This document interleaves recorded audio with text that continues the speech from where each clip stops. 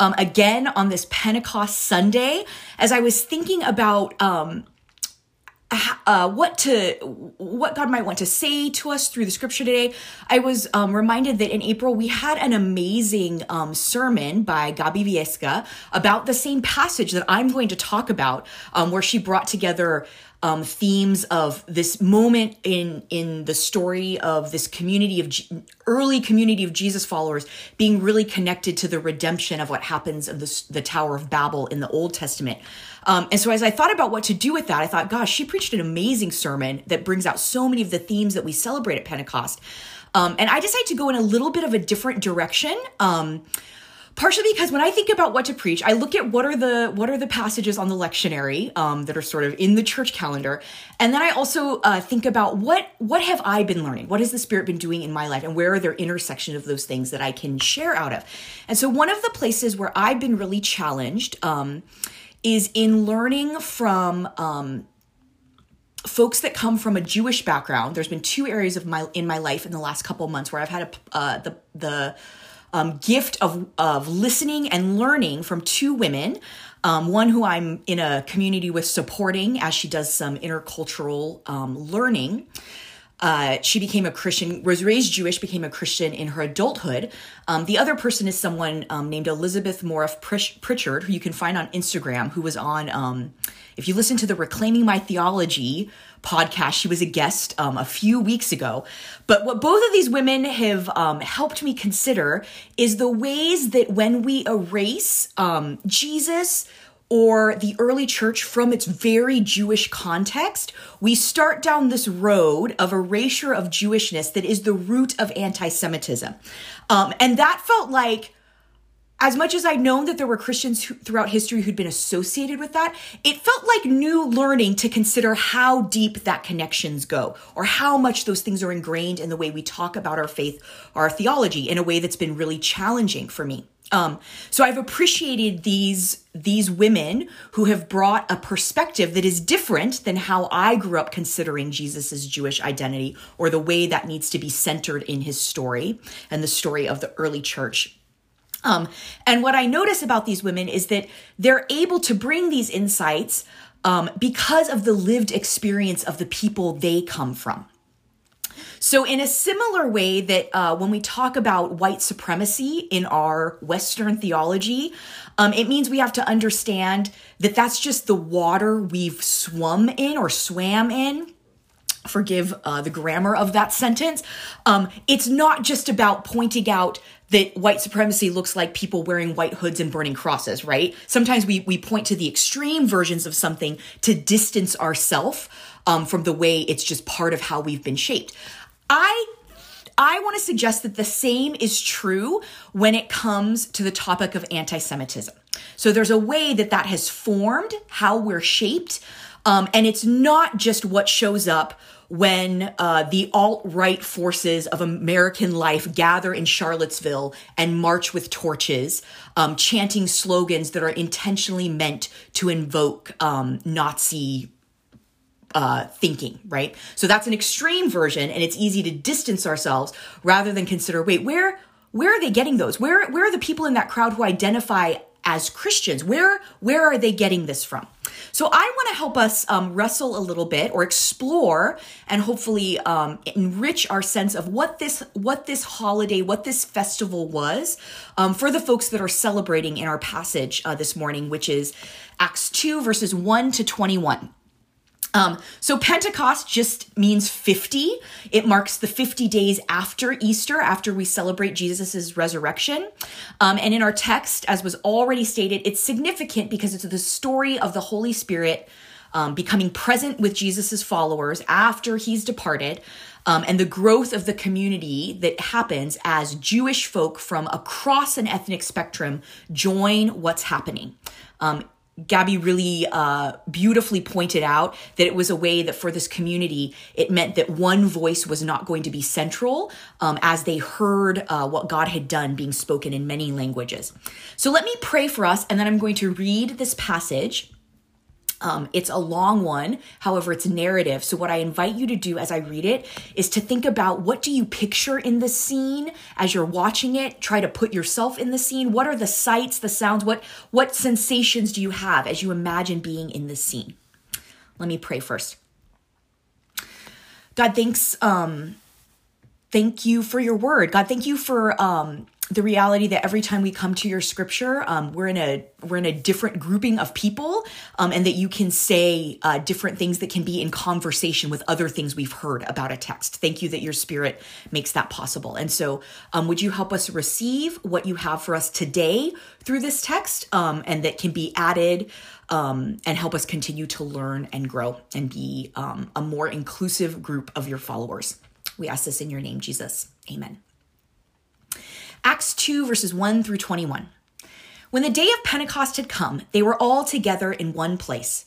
And suddenly from heaven there came a sound like the rush of a violent wind, and it filled the entire house where they were sitting. Divided tongues as of fire appeared among them, and a tongue rested on each of them. All of them were filled with the Holy Spirit and began to speak in other languages as the Spirit gave them ability. Now there were devout Jews from every nation under heaven living in Jerusalem. And at this sound, the crowd gathered and was bewildered because each one heard them speaking in the native language of each. Amazed and astonished, they asked, "Are not all these who are speaking Galileans? And how is it that we hear, each of us, in our own native language? Parthians, Medes, Elamites, and residents of Mesopotamia, Judea, Cappadocia, Pontus and Asia, Phrygia and Pamphylia, wow, butchering those, Egypt, and the parts of Libya belonging to Cyrene, and visitors from Rome, both Jews and proselytes, Cretans and Arabs. In our own languages, we hear them speaking about God's deeds of power." All were amazed and perplexed, saying to one another, "What does this mean?" But others sneered and said, "They are filled with new wine." But Peter, standing with the 11, raised his voice and addressed them. "Men of Judea and all who live in Jerusalem, let this be known to you, and listen to what I say. Indeed, these are not drunk, as you suppose, for it is only 9 o'clock in the morning. No, this is what was spoken through the prophet Joel. In the last days it will be, God declares, that I will pour out my spirit upon all flesh, and your sons and your daughters will prophesy, and your young men shall see visions, and your old men shall dream dreams. Even upon my slaves, both men and women, in those days I will pour out my spirit, and they shall prophesy. And I will show portents in the heaven above, and signs in the earth below, blood and fire and smoky mist. The sun shall be turned to darkness, and the moon to blood, before the coming of the Lord's great and glorious day. Then everyone who calls on the name of the Lord shall be saved." This is the word of the Lord. Thanks be to God. What I want us to help us understand, and we're going to sit mostly in the early part of this passage and thinking about the group of Jewish pilgrims who are part of this story, as well as this Jewish community of people who have been following Jesus, who are waiting for whatever Jesus said, wait in Jerusalem, something's going to happen. And then this is the moment where the something happens. But the reason all of these Jewish pilgrims are in Jerusalem to celebrate is because of the festival that falls at the same time, called the Feast of Weeks.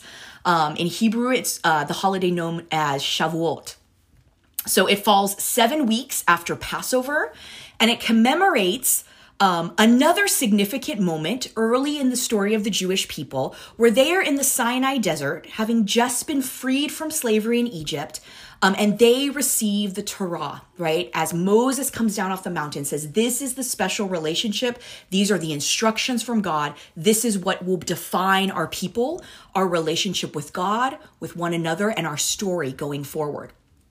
So this festival is joyful and celebratory. In synagogues, they are decorated with greenery and flowers, as well as there's a tradition of having all-night scripture studies that are accompanied by what was described as dairy-rich desserts, like cheesecake, for instance.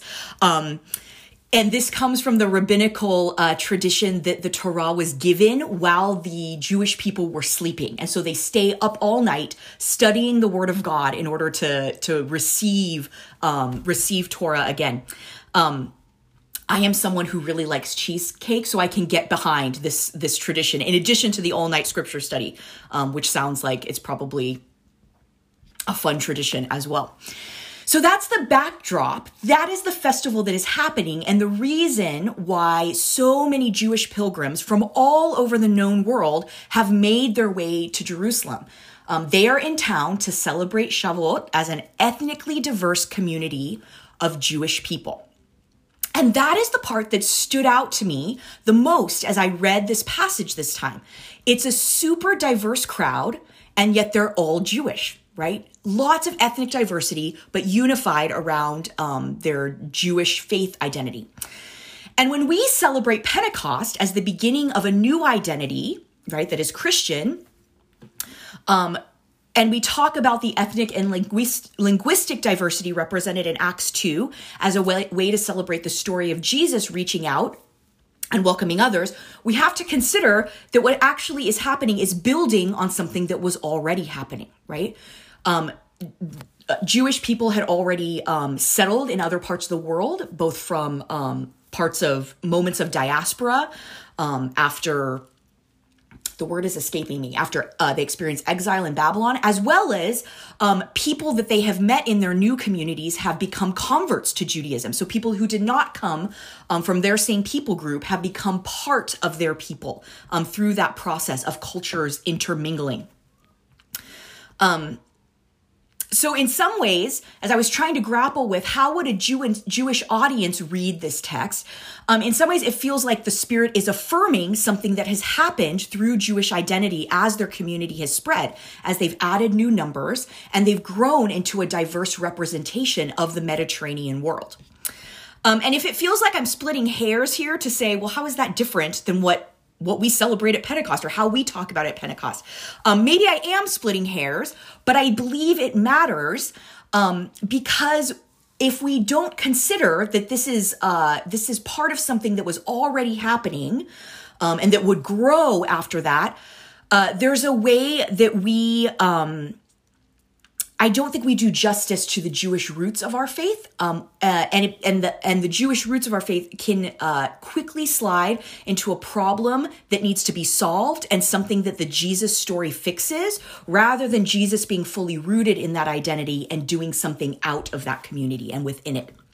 So it's not accurate to say that the early church is the first place where Jewish followers of Jesus wrestle with cross-cultural power dynamics, because it's clear that in the story of Judaism, that was happening as well. So an interesting and what I thought was a beautiful depiction of that is that for centuries, it is tradition to read the book of Ruth during Shavuot. And Ruth is the story of a woman whose ethnic background is unclear, but it is not a Jewish one. And yet she chooses loyalty to her Jewish mother-in-law and chooses to return to Israel with her mother-in-law to become part of the Jewish community. And it is her story that is celebrated in this Jewish holiday. It's the story of a community growing to include outsiders. And as we read the Hebrew scriptures, that's a recurring theme, that God was always welcoming outsiders or calling God's people to welcome in outsiders, to become insiders. Clearly, what happened with Ruth is not an isolated incident if this scene from Acts 2 includes, and I will read again from the text, Parthians, Medes, Elamites, residents of Mesopotamia, Judea, Cappadocia, Pontus, Asia, Phrygia, Pamphylia, Egypt, and parts of Libya belonging to Cyrene, visitors from Rome, both Jews and proselytes. Proselytes are folks who converted to Judaism, Cretans and Arabs. Excuse me. Again. Oh, excuse me. What I want us to sit in and wrestle with, perhaps not even wrestle, maybe just sit in and marvel at, is the diversity of this early first century Jewish community that has gathered in Jerusalem. This Pentecost, I'm inviting us to linger in the Jewishness of this story in all of its diversity and celebrate that one way God was working through God's people to reach the ends of the known world. Because if we jump too quickly to what this means for us, In our theological perspective, that jumping very quickly ahead has been a source of persecution for the Jewish people since the beginning of the church. And that is a problem that we have to wrestle with because anti-Semitism in all its subtle and overt forms lands on the bodies of Jewish people throughout history and through to the present. So in the last couple of weeks, because of what's been happening in Israel and Palestine, there is a very necessary conversation that needs to happen about the history of oppression and destruction that needs to be unpacked in that part of the world, and that needs to be separated from the modern government of Israel and how that plays out against Palestinian people, right? That's a whole other conversation. But what we also need to grapple with is that there has been an uptick in our country of threats against synagogues and Jewish people in the last 2 weeks. And that is related to that we have such a strong history of culturally throughout, right, Europe's history and into America, of feeling permission to oppress Jewish people, that anytime there's a criticism of something related to Jewishness, and I want to be clear, the government of Israel is not the same as Jewish identity, okay? I want to be clear about that. But what folks in our world who want to enact violence upon Jewish people, any critique of anything associated with something related to Jewish identity gets quickly turned into an opportunity for attack and for violence. So I noticed on social media, there were actually groups of volunteers organizing in cities across America this weekend in particular to offer to walk Jewish worshipers to their synagogues for Shabbat services so that they wouldn't be alone or wouldn't feel like they were bodily threatened by people who might want to enact harm on them. I want to be clear, that's not a past experience, right? That was this weekend. That people who said, hey, anti-Semitism is a problem. We're going to surround your community with love and protection and stand with you as you walk to your services. There is a tradition of looking for any excuse to enact violence upon Jewish people. Hitler didn't invent anti-Semitism. If we want to go farther into Christian history, Calvin and Luther didn't invent it either, but you should read some of their stuff because there's a lot of problems there. It actually predates the early church, right? Romans had a real problem with what was happening in Judea because these Jewish people kept resisting the occupation of the Roman Empire. It gets to a point that after Jesus' death and resurrection, the early church is formed, right? Rome completely destroys Jerusalem and another Jewish diaspora happens. But what happens at that moment in church history is that this early community that's wrestling with what does it mean to be Jewish and Gentile? How do we work out these power dynamics? How do we stay connected to these Jewish roots, but also continue to include insiders? That connection to Jewish root and Jewish identity is almost completely severed with the destruction of the temple. And as a result, the early Jewish Christian community basically being obliterated. So that tie is severed in a way that sometimes we talk about the way that the Jesus story grew, right, to welcome Gentiles, and we only celebrate what that meant.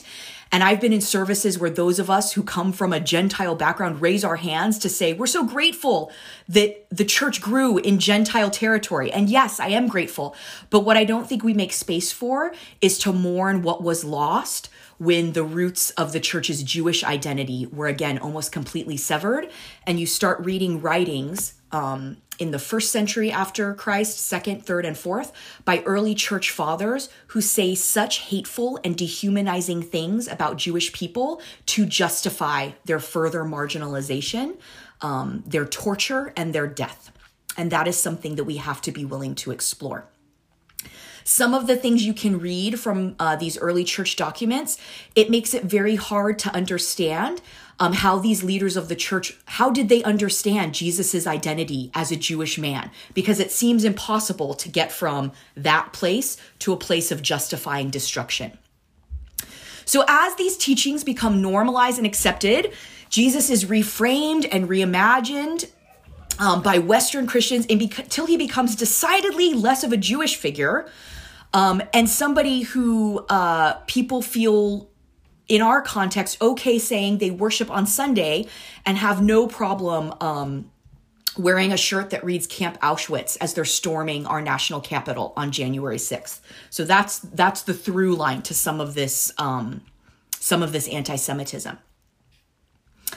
So then on this Pentecost, as we consider what it might mean to see a passage where the Spirit affirms that something has already been happening and that doing so signals something new is happening as well, that both of those things are there at the same time. Something about these roots, these Jewish roots are being affirmed and the diversity of that experience, and something new is happening in the way that these Jewish folks are hearing what God has been doing in their own language, right? So one language is not central or more dominant. They're hearing it in their own language. Something new is happening as well. How do we hold both of those things? And maybe if we've often thought of Pentecost just as focusing on the new thing the Spirit is doing, how do we look more carefully at the old, not the old thing, sorry, that's unhelpful language, at the thing that already exists that is being affirmed? What we see in this text is that Jews from all over the world gather in Jerusalem for Shavuot. They're hearing the disciples testify in their native languages, and that's the symbol that something unique is taking place in their midst, and they're invited to participate and pay attention. So what do we do as 21st century followers of Jesus in our American context? What can we do to consider the anti-Semitism that we have maybe been swimming in because it's what we've inherited as Western Christians? How can we explore that and acknowledge it rather than resist it because we're not the extreme version of how that plays out? So I have 4 things I'm going to invite us to consider that may come across as very simple, but I wonder if they're profound given our history, the history we as Christians are a part of, the ways that we can honor the Jewish roots of Jesus and this early community. So the first thing I want to say is that we can start by listening to Jewish voices. So one suggestion that was made to me is to get yourself a rabbinical commentary on the New Testament. What this does is it actually centers a Jewish perspective on these stories, the context of what's happening in a way that I think Christian writers of commentaries try to do that work as well, but I just think it might be different if it comes from a thoroughly Jewish perspective. How might that enhance what we're seeing? How might that complicate what we've seen or the interpretations that we've had? That is one way you could listen to Jewish voices. Another thing we can do, there's actually something we can stop doing, is that we can stop and notice when what we are saying or teaching or consuming erases Jewishness in some way. So a simple way to do this is that when we talk about the books in our Bible that are from Genesis to Malachi, we can refer to them as the Jewish or the Hebrew scriptures instead of referring to them as the Old Testament. Now, why does that matter? The reason it matters, and as I caught myself earlier saying something old, is because of our either or thinking. Old is almost always associated with something bad, something to be ignored, something can be discarded, and new is seen as something that can be listened to, can be affirmed, can be centered. What that does is it erases that for Jewish folks, the Jewish scriptures are living and alive and active in their communities today. They are not old. They are not meant to be erased, right? So we can honor that by calling those scriptures and referring to those books in our Bible as the Hebrew scriptures or the Jewish scriptures. It honors that these are sacred texts to an entire community of people who are Jewish around the world today. The third thing we can do, we can continue to apply a lens when we look at the New Testament books that we are witness when we come to the New Testament of insider conversations between Jewish people.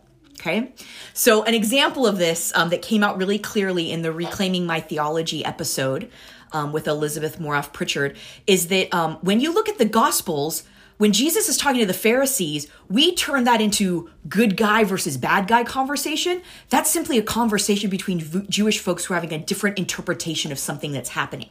And when we miss that that's an insider conversation, we can take things from it that are not helpful or have unhelpful interpretations about that. So consider that the humility we need when we approach the New Testament is that we are we're having to do work to understand the original context. And the original context is that this is insider conversations and even arguments that we were not privy to. And so what does that do to our interpretation?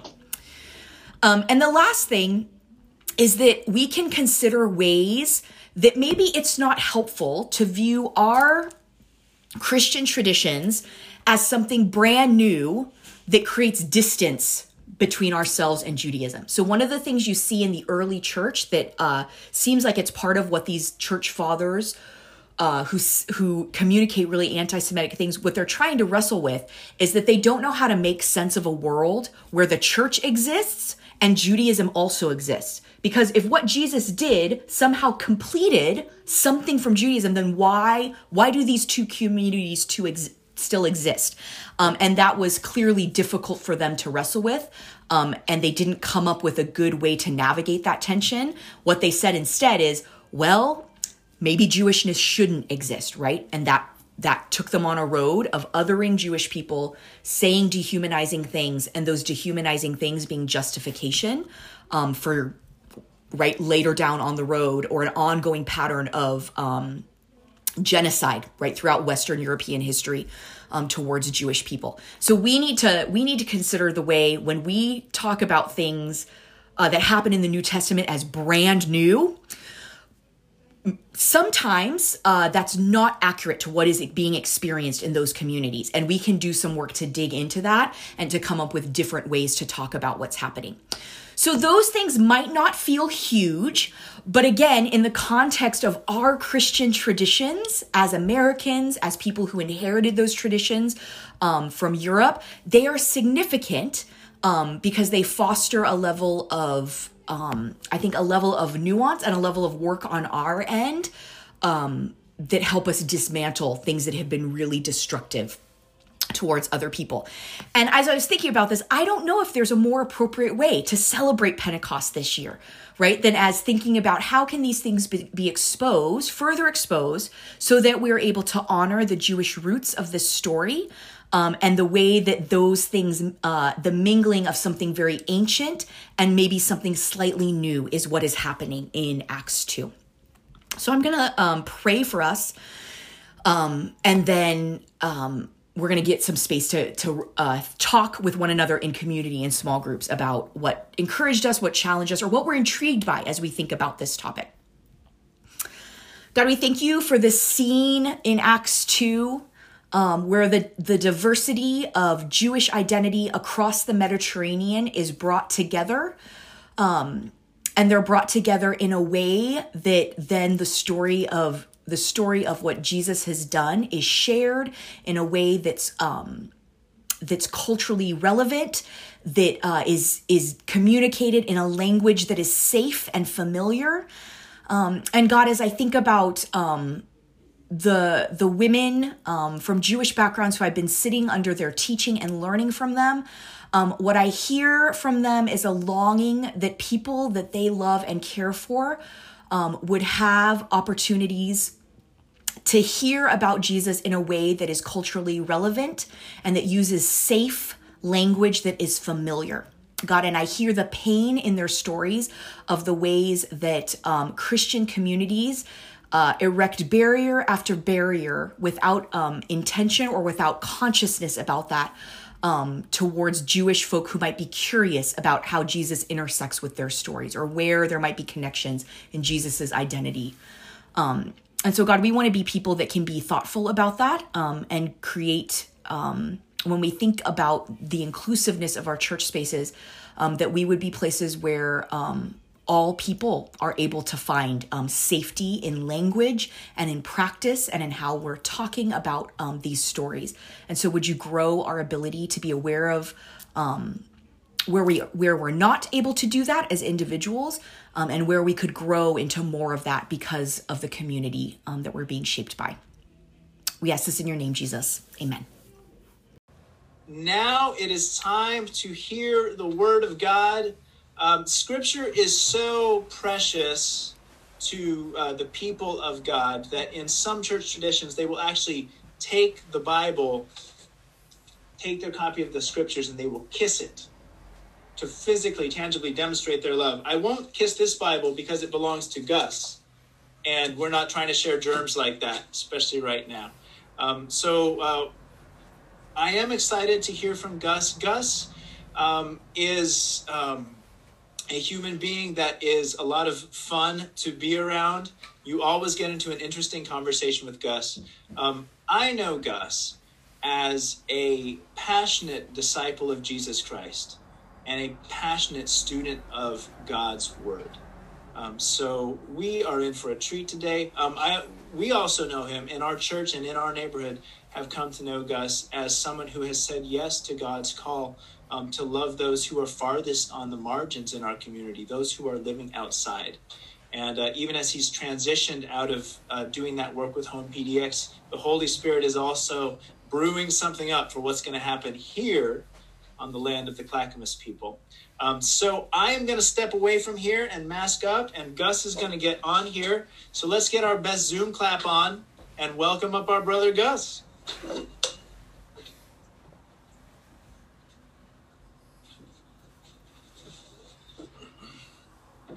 Good morning, everyone. All right.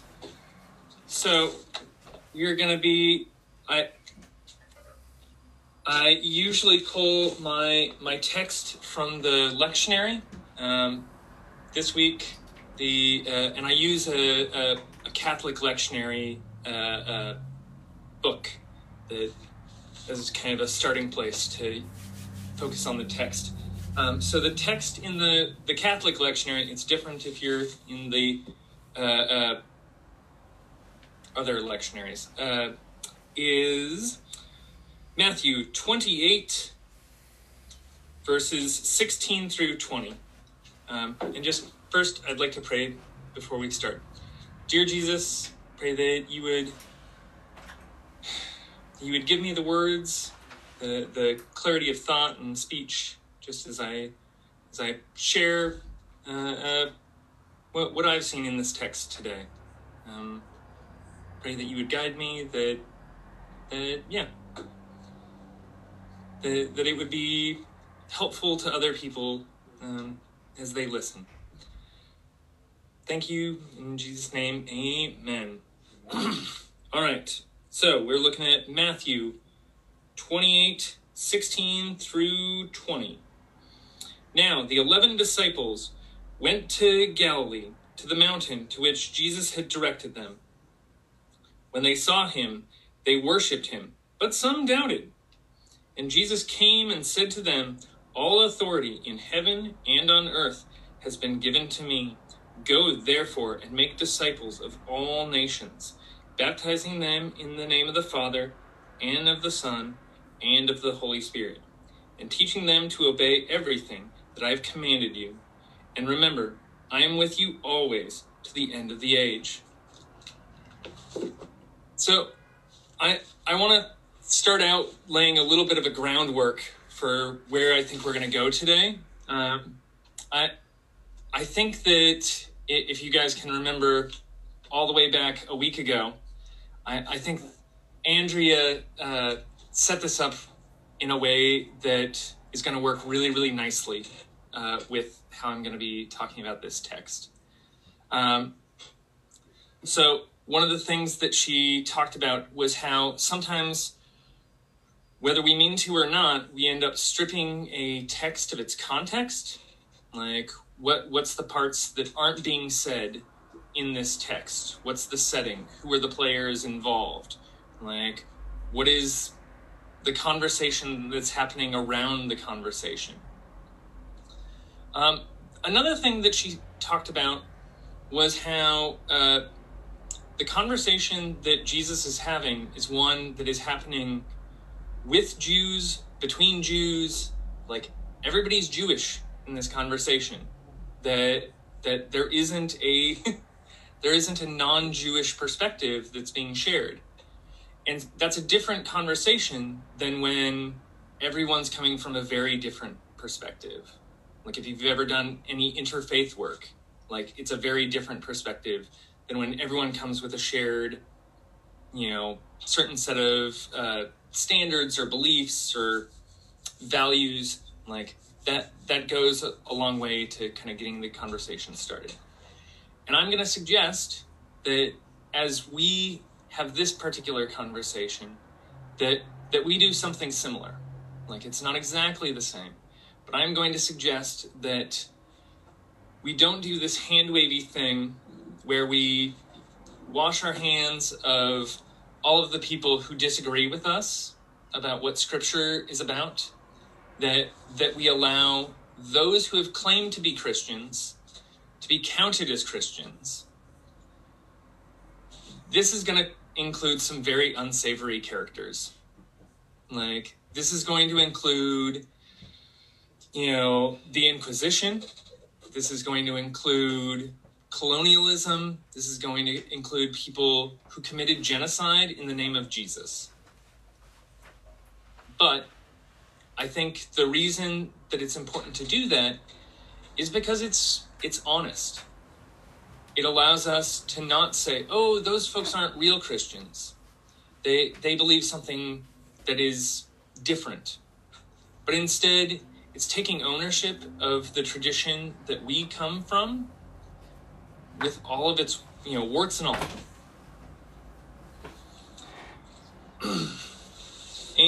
And I think, all right, so with that as kind of a framework for where we're going, it's also worth saying that this is a text that's been used to justify colonialism. Like, churches, you think about all of the churches or all of the cities throughout California is a really great example. They're all named after Spanish missions. If you read the history of these Spanish missions, the things that were done to indigenous people to establish those missions as a way of creating kind of outposts for the Spanish Empire, it's pretty gross. And the United States later had similar projects. The Whitman mission, just throughout our history, the history particularly of North America, is one of the church saying, oh, we're going to all nations. We're going to all people. We are, going to bring them good news. And with this good news comes the seizure of their land, and the annihilation of their people and way of life.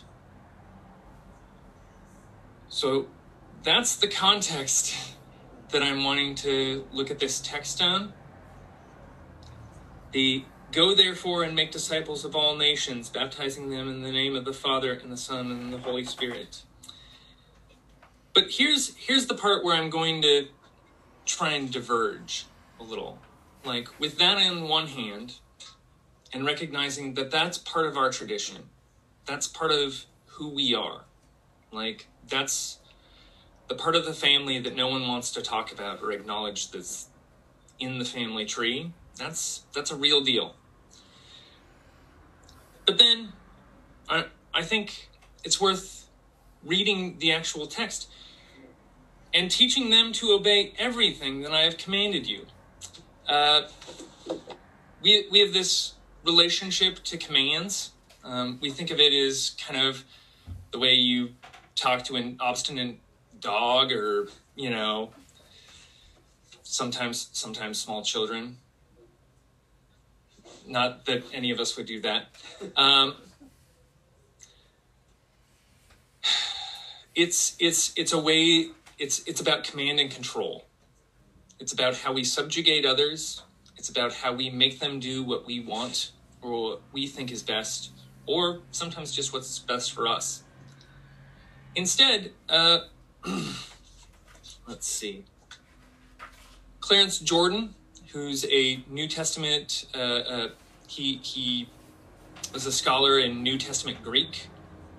He did a translation of the New Testament where he replaces the New Testament into the Deep South and then translates the text into a Southern vernacular. I really like his book. It's got some warts of its own, but the way he translates this particular section, he says, "Teach them to live by all I have outlined for you," which sounds a little different than "teach them all that I have commanded."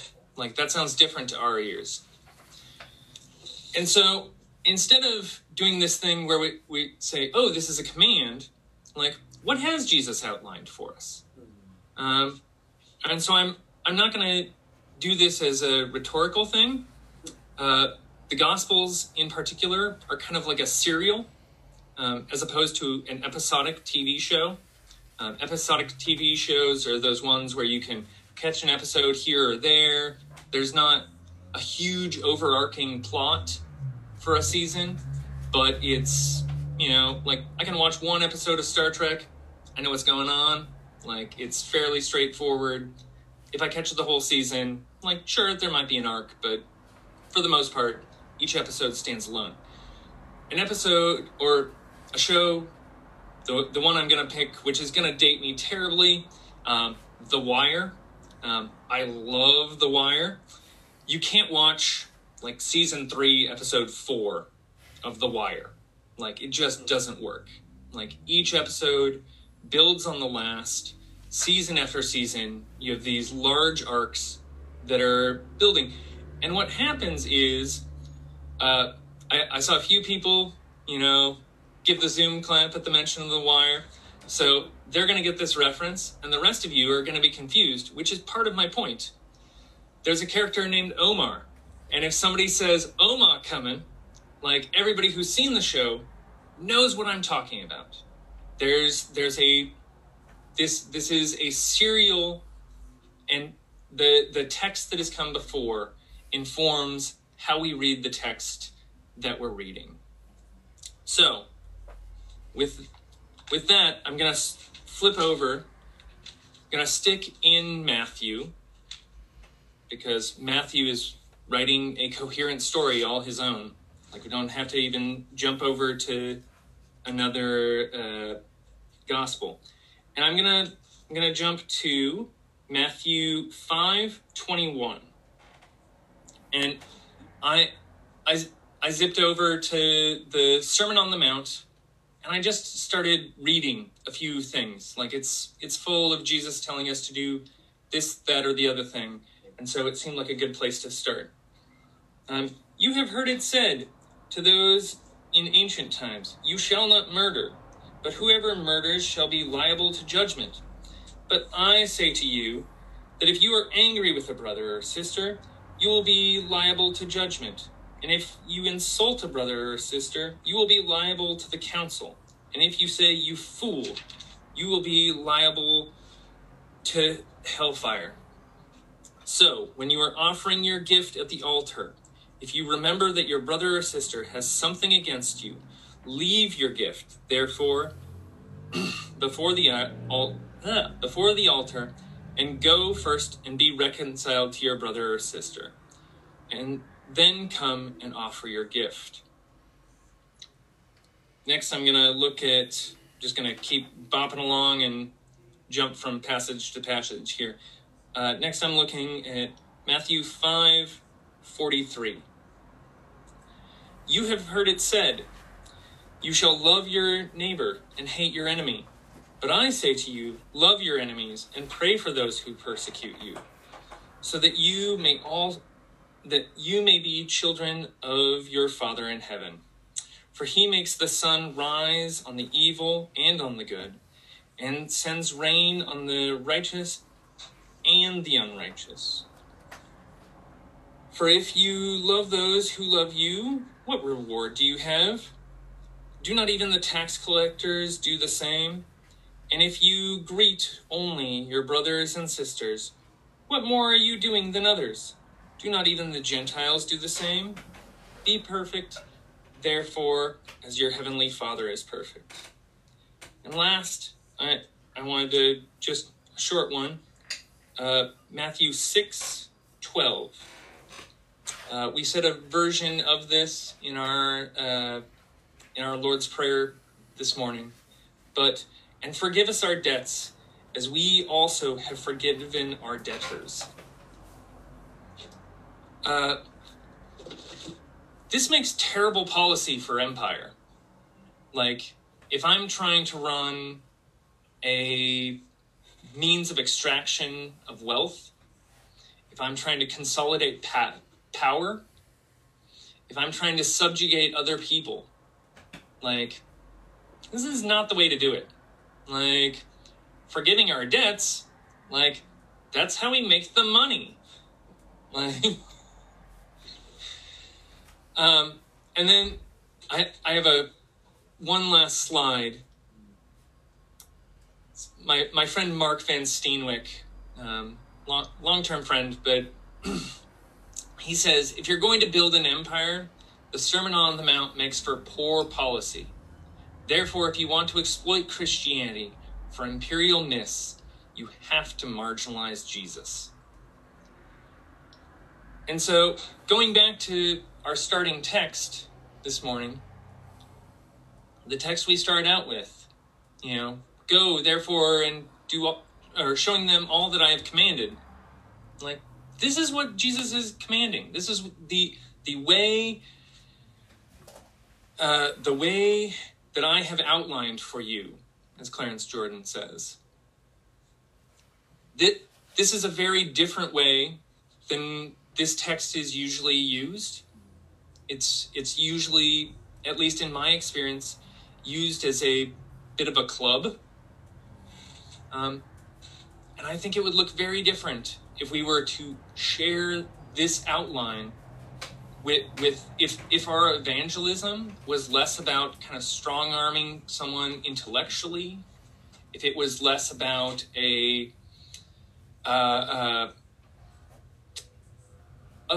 threat, if instead it was an invitation to a better way of life, an invitation to a way that doesn't crush people, an invitation to a way that allows people to make mistakes and still be able to get back up when they're done. That is a very different invitation. And one that would be very different if we are taking it to the ends of the earth.